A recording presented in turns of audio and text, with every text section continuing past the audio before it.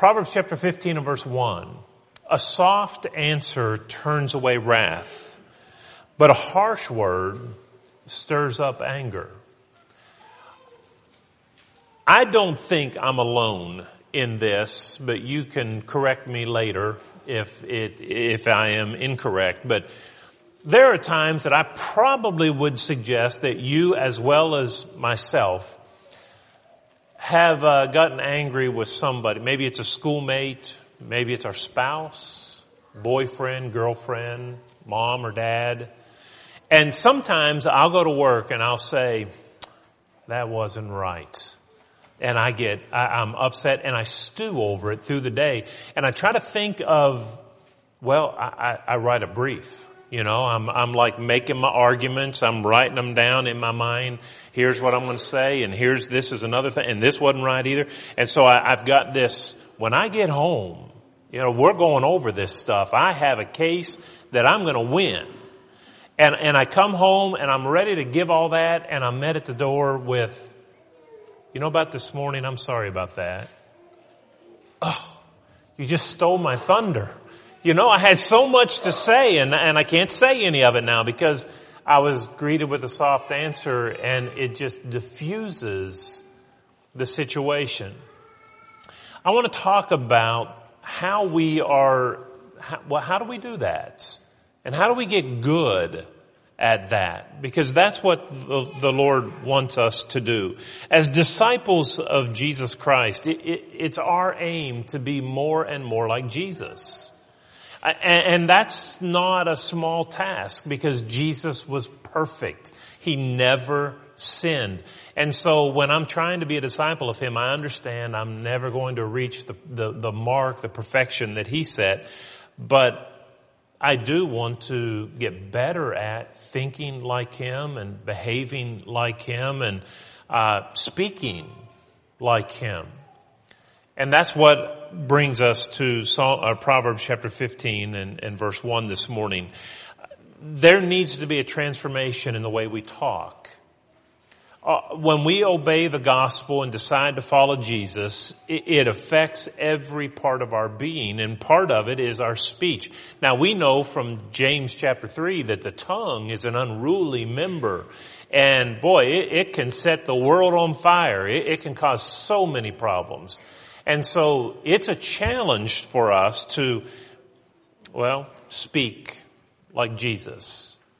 And so I want us to look at Proverbs chapter 15 and verse 1 this morning. I want to do two things. I want to look at how a couple considerations with regard to this passage, and then a few suggestions as to how to incorporate this and do what this verse says. A couple considerations first of all. Let's talk about the nature of Proverbs just to begin with real quickly. Proverbs are general truths. And with any general truth, there are exceptions to those general truths. You see, the Bible is written communication, and like all communication, there are genres of communication. There are genres of writing. There are parts in this Bible that are law, that are legislative. There are parts that are poetic.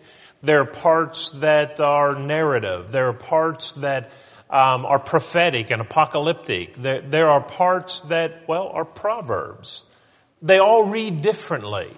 If you try to read them flat and treat them all the same, you'll wind up in some wrong places.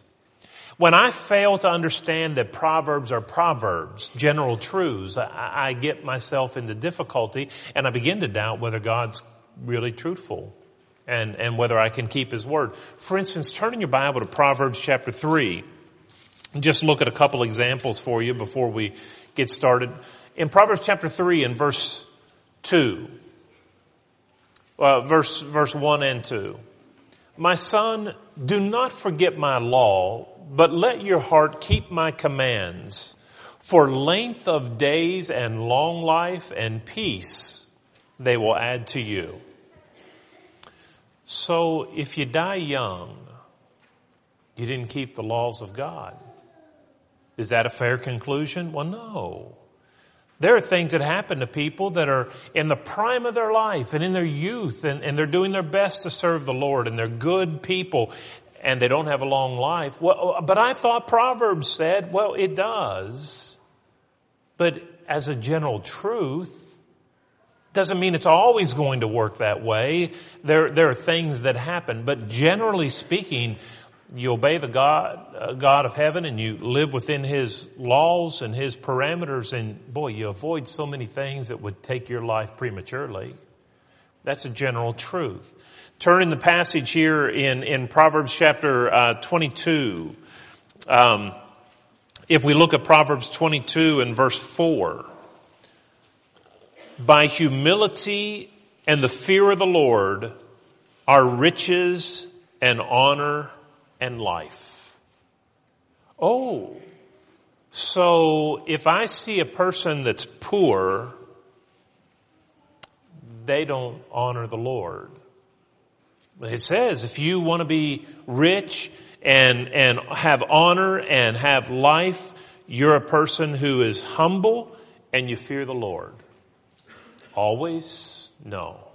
Exceptions to that rule. Some people are poverty-stricken and they love and honor the Lord. But that's a general truth. Look at Proverbs 22 and verse 6. Train up a child in the way he should go. When he's old, he'll not depart from it. Always the case? Or are there exceptions to that? Is that a proverb?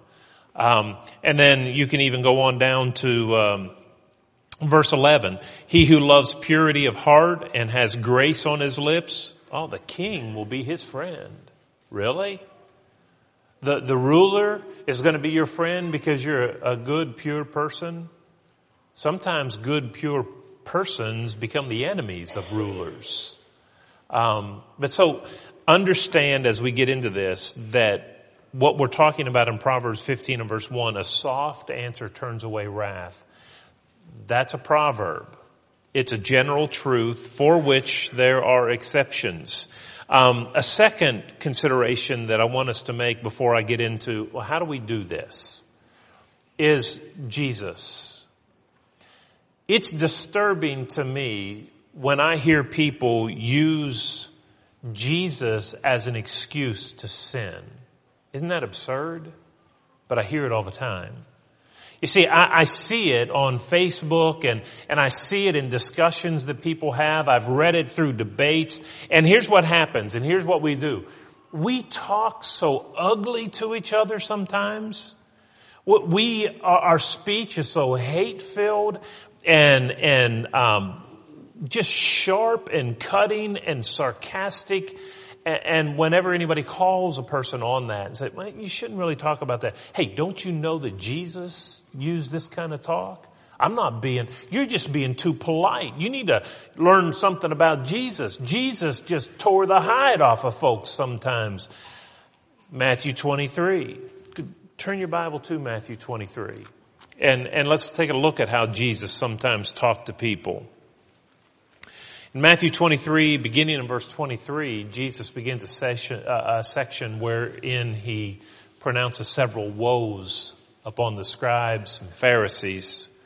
And he begins in verse 23 and says, "Woe to you scribes and Pharisees, hypocrites." Calls them hypocrites. I don't know very many people that like to be called a hypocrite. Verse 24, "You blind guides." Calls them blind. They can't even see. He says in verse 27 again, "Woe to you scribes and Pharisees, hypocrites." He says in verse 33, "You serpents, you brood of vipers, how can you escape the condemnation of hell?" Wow, strong words. Jesus says, you're all a bunch of hypocrites. You're a bunch of blind guides. You can't see past the end of your nose. You're snakes in the grass. That's what you are, and you're headed for hell. See? It's all right to be mean and ugly to people. Jesus was. You know, it's bad enough when I go back and I read things like Genesis chapter 3, where God calls Adam into question and said, "Why'd you do what you did?" And he said, "Well, God, that woman you gave me. Tried to blame it on her. God turns to Eve and says, Eve, explain yourself. Well, it was the serpent. She puts the blame. You know, we look at that and we say, boy, that's really immature and that's shameful. You know, just not owning up to your own mistakes and trying to pawn it off on somebody else. Well, if the height of that is when folks today say ugly, nasty, hate-filled things to other people and then excuse it on the basis of Jesus. Let me tell you something. Did Jesus talk pretty straightforward to these folks in Matthew 23? Yes, he did. But let me tell you something about Jesus. Jesus knew their heart. He knew what kind of men they were. On a number of occasions in Mark as well as in Luke, Mark 2 and verse 8, Luke 6 and verse 8, the text explicitly says that Jesus knew what they were thinking.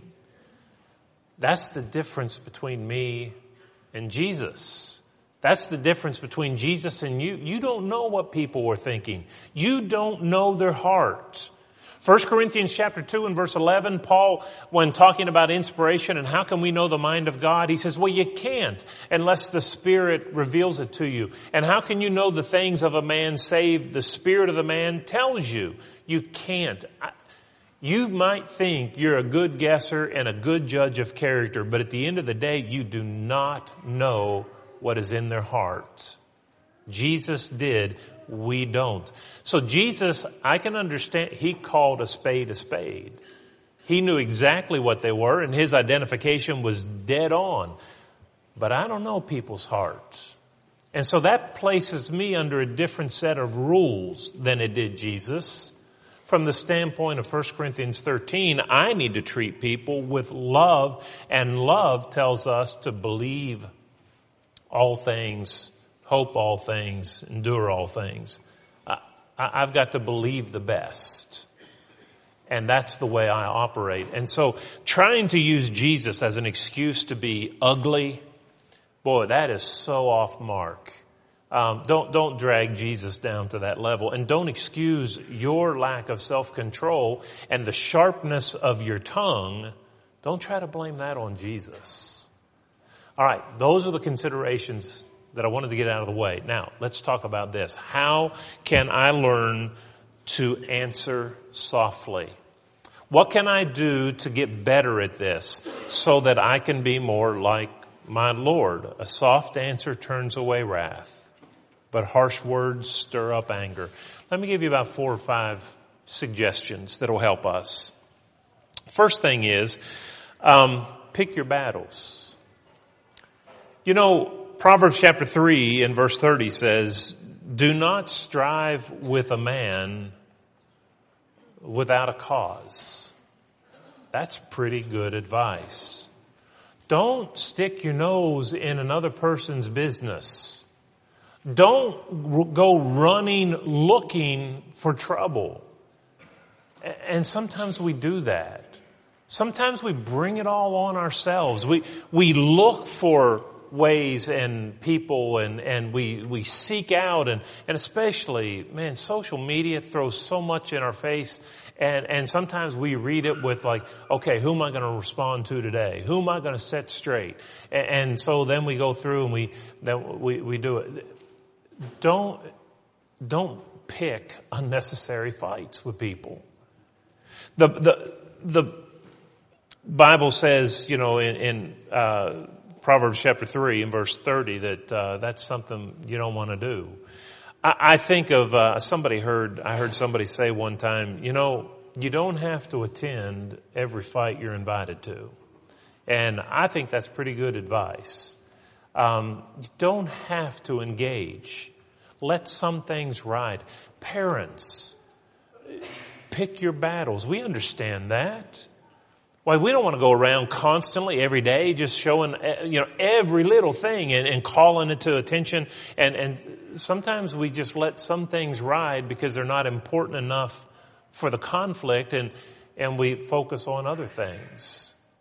Same thing with our interaction with other people. choose your battles. Choose them wisely. You don't have to always engage. Here's a second thing that might help us, and that is to wait before you speak. James 1:19, be swift to hear, slow to speak, slow to anger. Notice that. Be quick to listen. Be slow to speak. For a number of years now, and I don't do it perfectly, but for a number of years now, I have had kind of a rule for myself that I have self-imposed upon myself. And that rule is I don't answer people the same day that I get something that kind of gets under my skin. Because it's just too easy to write down real quickly and then hit that send button. And we feel better and we said what we were going to say until tomorrow. And then we're saying, why did I say that? That wasn't very kind. That was unnecessary. All I've done is exasperate the situation. Sometimes we need to just slow down and wait before we think. I have had to offer many apologies when I've broken my rule because I didn't wait. I let the heat of the moment get to me and I said things that I never would have said had I given it more deliberation. So before you speak, take the advice of James. Listen to people and don't just listen to people and respond slowly. Listen to that advice. It's good advice. It'll help us to offer a softer answer. Sometimes I'll go ahead and write what I'm going to say and I don't send it. And I come back in, I read it the next day, and I think, are you kidding me? I would never send that. But I was going to 24 hours earlier. It's just not what I would want to do 24 hours later. So use good judgment. Do what James says and wait before you speak. Here's a third thing that we can do. Speak the truth in love. Listen, there is Ephesians 4 verse 15 tells us to speak the truth in love. Colossians says, season your speech with salt. Our goal is not just to speak the truth. Our goal is to speak the truth in a way that it changes people, in a way that brings them closer to Christ. I don't want to just get something said to beat somebody over the head. I want to get something said in a way that resonates with them and they decide to change because of it. There are things that we can say that they can be totally truthful, but deep down we know they're truthful, but it gives me an opportunity, to twist that knife. Oh, I know that had to hurt. I got him on that one. Oh, what I said was true, but boy, was that, I've seen it happen. I've been on the receiving end of that before, and I've been on the giving end of that before. My intent wasn't really to help a person see truth. I was wanting to wound a person with that truth. Speak the truth in love. What we have to say, we should be saying in an effort to bring a person closer to Jesus. Here's another thing. Remember this truth that hurt people hurt people. I've told you this before, but a few years ago, and that'll tell you about how long it was, I was jogging one night and I took my dog with me and we'd gone about a quarter of a mile from the house and a car came around a turn and hit my dog and ran over my dog, and my dog was alive in the middle of the street. I could see that its leg was broken. It ended up having a broken hip, and it was just an ordeal getting that dog well eventually. But I went over to pick the dog up, and that dog bit me when I picked it up because it was hurting. And I was adding more pain, and it lashed out at me. Now, what did I do when my dog bit me? My dog would never bite me, but it did on this occasion. It bit me. what did I do? Did I get back to the house and roll up a newspaper and go to town? But that dog, it'll never bite me again. I can't believe that. Well, of course not. I understood the dog was hurting and it was acting out of character. If I can understand that with my dog and have patience with my dog, then should I not all the more have patience with people and with my brethren? You know why some people are harsh and critical and speak sometimes with almost, a cutting that cuts you to your soul? You know why they are like that? Oftentimes because they're hurting. And what we sometimes do is give it right back to them. And that's the last thing they need. When my dog bit me, he didn't need to be disciplined by me. I understood. And when people react and hurt us, maybe it would be helpful to us to remember that hurt people hurt people. And probably there's something behind that unwarranted attack. And the last thing they need is more problem. What they need for me to do is to be compassionate, show love, and to reach out to them and try to help them and become their friend. That will help us to fulfill this statement in Proverbs 15 and verse 1. Here's another one. Agree with your adversary. Matthew 5, verse 25. Jesus said that in the Sermon on the Mount. If you have a problem with somebody, well, agree with them quickly. And so that, it brings an end to your problems. If you don't agree quickly, then oftentimes things escalate and get much worse for you. Agree with your adversary. Are there times in your life when you agree, and when you do, you just take people off balance? They don't expect it. I had worked really hard. Pictorial directories. I used to be in charge of those. Those are nightmares. And I would, I worked, and we had all these groups at church getting pictures, and I was trying to arrange every group at a certain time and stuff. And we had this group picture taken of Bible classes. Every teacher showed up except for one. She didn't get the message. Oh, you wouldn't believe how I got talked to over that mistake. Everybody knew except for that one.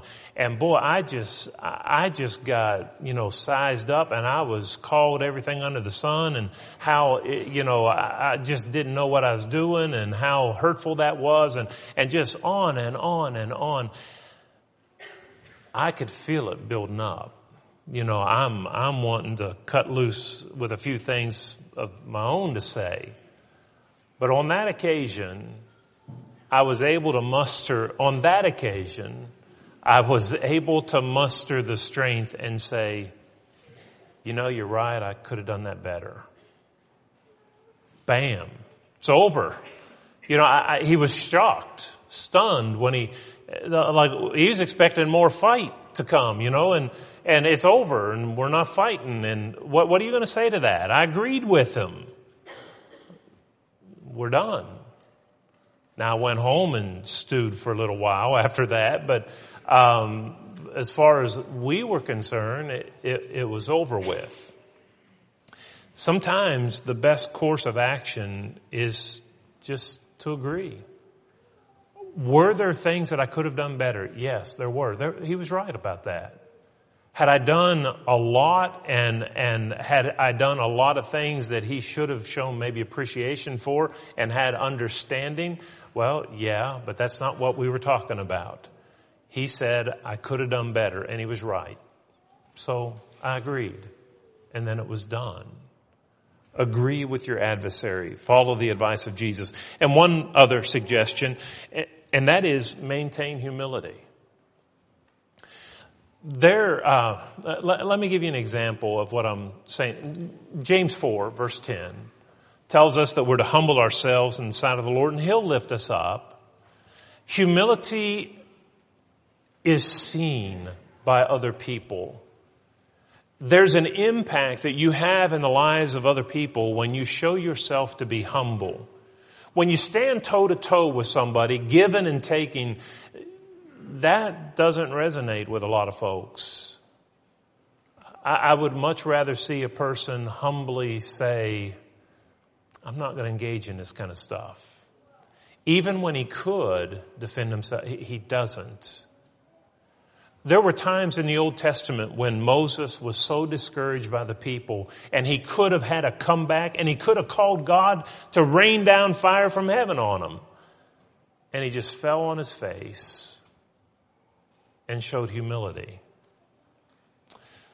A number of years ago, we had an incident occurred. Sometimes things happen in churches that you would never dream would happen. They don't prepare you for things like this in preacher and his work. And we were closing services. An elder had gotten up to the pulpit, and he said, thanks for being here, and, the closing remarks. And he said, we're going to dismiss with a prayer in just a minute, unless anybody has any further comments. Man stood up in the auditorium and proceeded to give 10 minutes worth of comments that he had, which amounted to accusations against the elders, accusations against me, and just a barrage of hate-filled speech.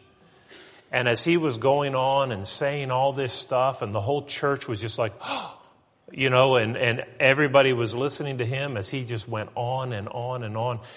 I happened to be sitting on the front pew right there. Not here. Sorry.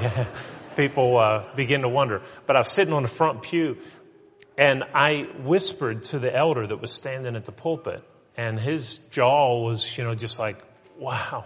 And I said, when he finishes, ask him to lead us in a closing prayer and to pray for us. And so he said, he nodded. And when this guy got done with this barrage where he just really went to town, he said, he thanked him for his remarks. And he said, if all that you said is true, we have a lot of work that we need to do, a lot of improvements that need to be made. And I'd like to ask you, if you would, to pray for us in light of what you just shared. And the man said, I'm not praying for you. Well, he showed himself. Had that elder gotten in a back and forth thing with him, and they started defending themselves and started trying to, that wouldn't have resonated nearly as much. The party that was in the right might have been blurred a little. But because he took a humble approach and just said, pray for me.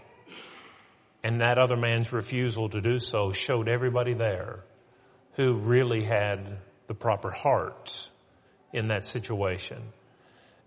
Humility goes a long way. To be able to just simply say, I'm sorry, I'm not perfect, I make mistakes. You win people. You might not win a conversation, you might not win a debate, but you win people with a humble heart. And so as we come to a conclusion in this lesson, I just want this to be a reminder to you that we struggle with the tongue. James said, we can bridle it, but no man has tamed it. We're going to struggle with it. It's a lifelong thing that we have to do. But as a disciple, I want to do it well. I want to get better at it. I want to be able to speak better than I did 10 years ago. I want to respond to people in a more Christ-like way today than I did a year ago. And if I'm to do that, I need to take the advice of Proverbs chapter 15 and verse 1. A soft answer turns away wrath, but harsh words stir up anger. And let me say this too, this is not just simply an exercise in discipleship. It's more than just a lesson on the tongue. Heaven and hell hang in the balance for people. This is a lesson on how to reach people and bring them to Jesus. Because if I don't respond as I should, and if I stir anger in people as I talk to them, they're not going to listen. And they're going to maybe miss heaven because of my response. This isn't just about discipleship or putting into a discipline into a practice. This is about helping people to see Jesus. And so it demands our best. If you're here this morning, you're not yet a child of God, obey the gospel. Jesus has invited all of us to turn from our sins, to be baptized into Christ for the forgiveness of our sins. And if we will do that, He said, I'll forgive you. You'll be saved. If you haven't done that, we want to encourage you to do that this morning. If you're a child of God, unfaithful though, maybe you've been doing things or thinking things or saying things that have impacted your relationship to God and maybe even the relationship of others here. And you want to say, I'm done with that. I really want to do better. And I want my brethren to know, and I want them to pray for me, to help me. We'll pray with you if you'll come as we stand together and sing.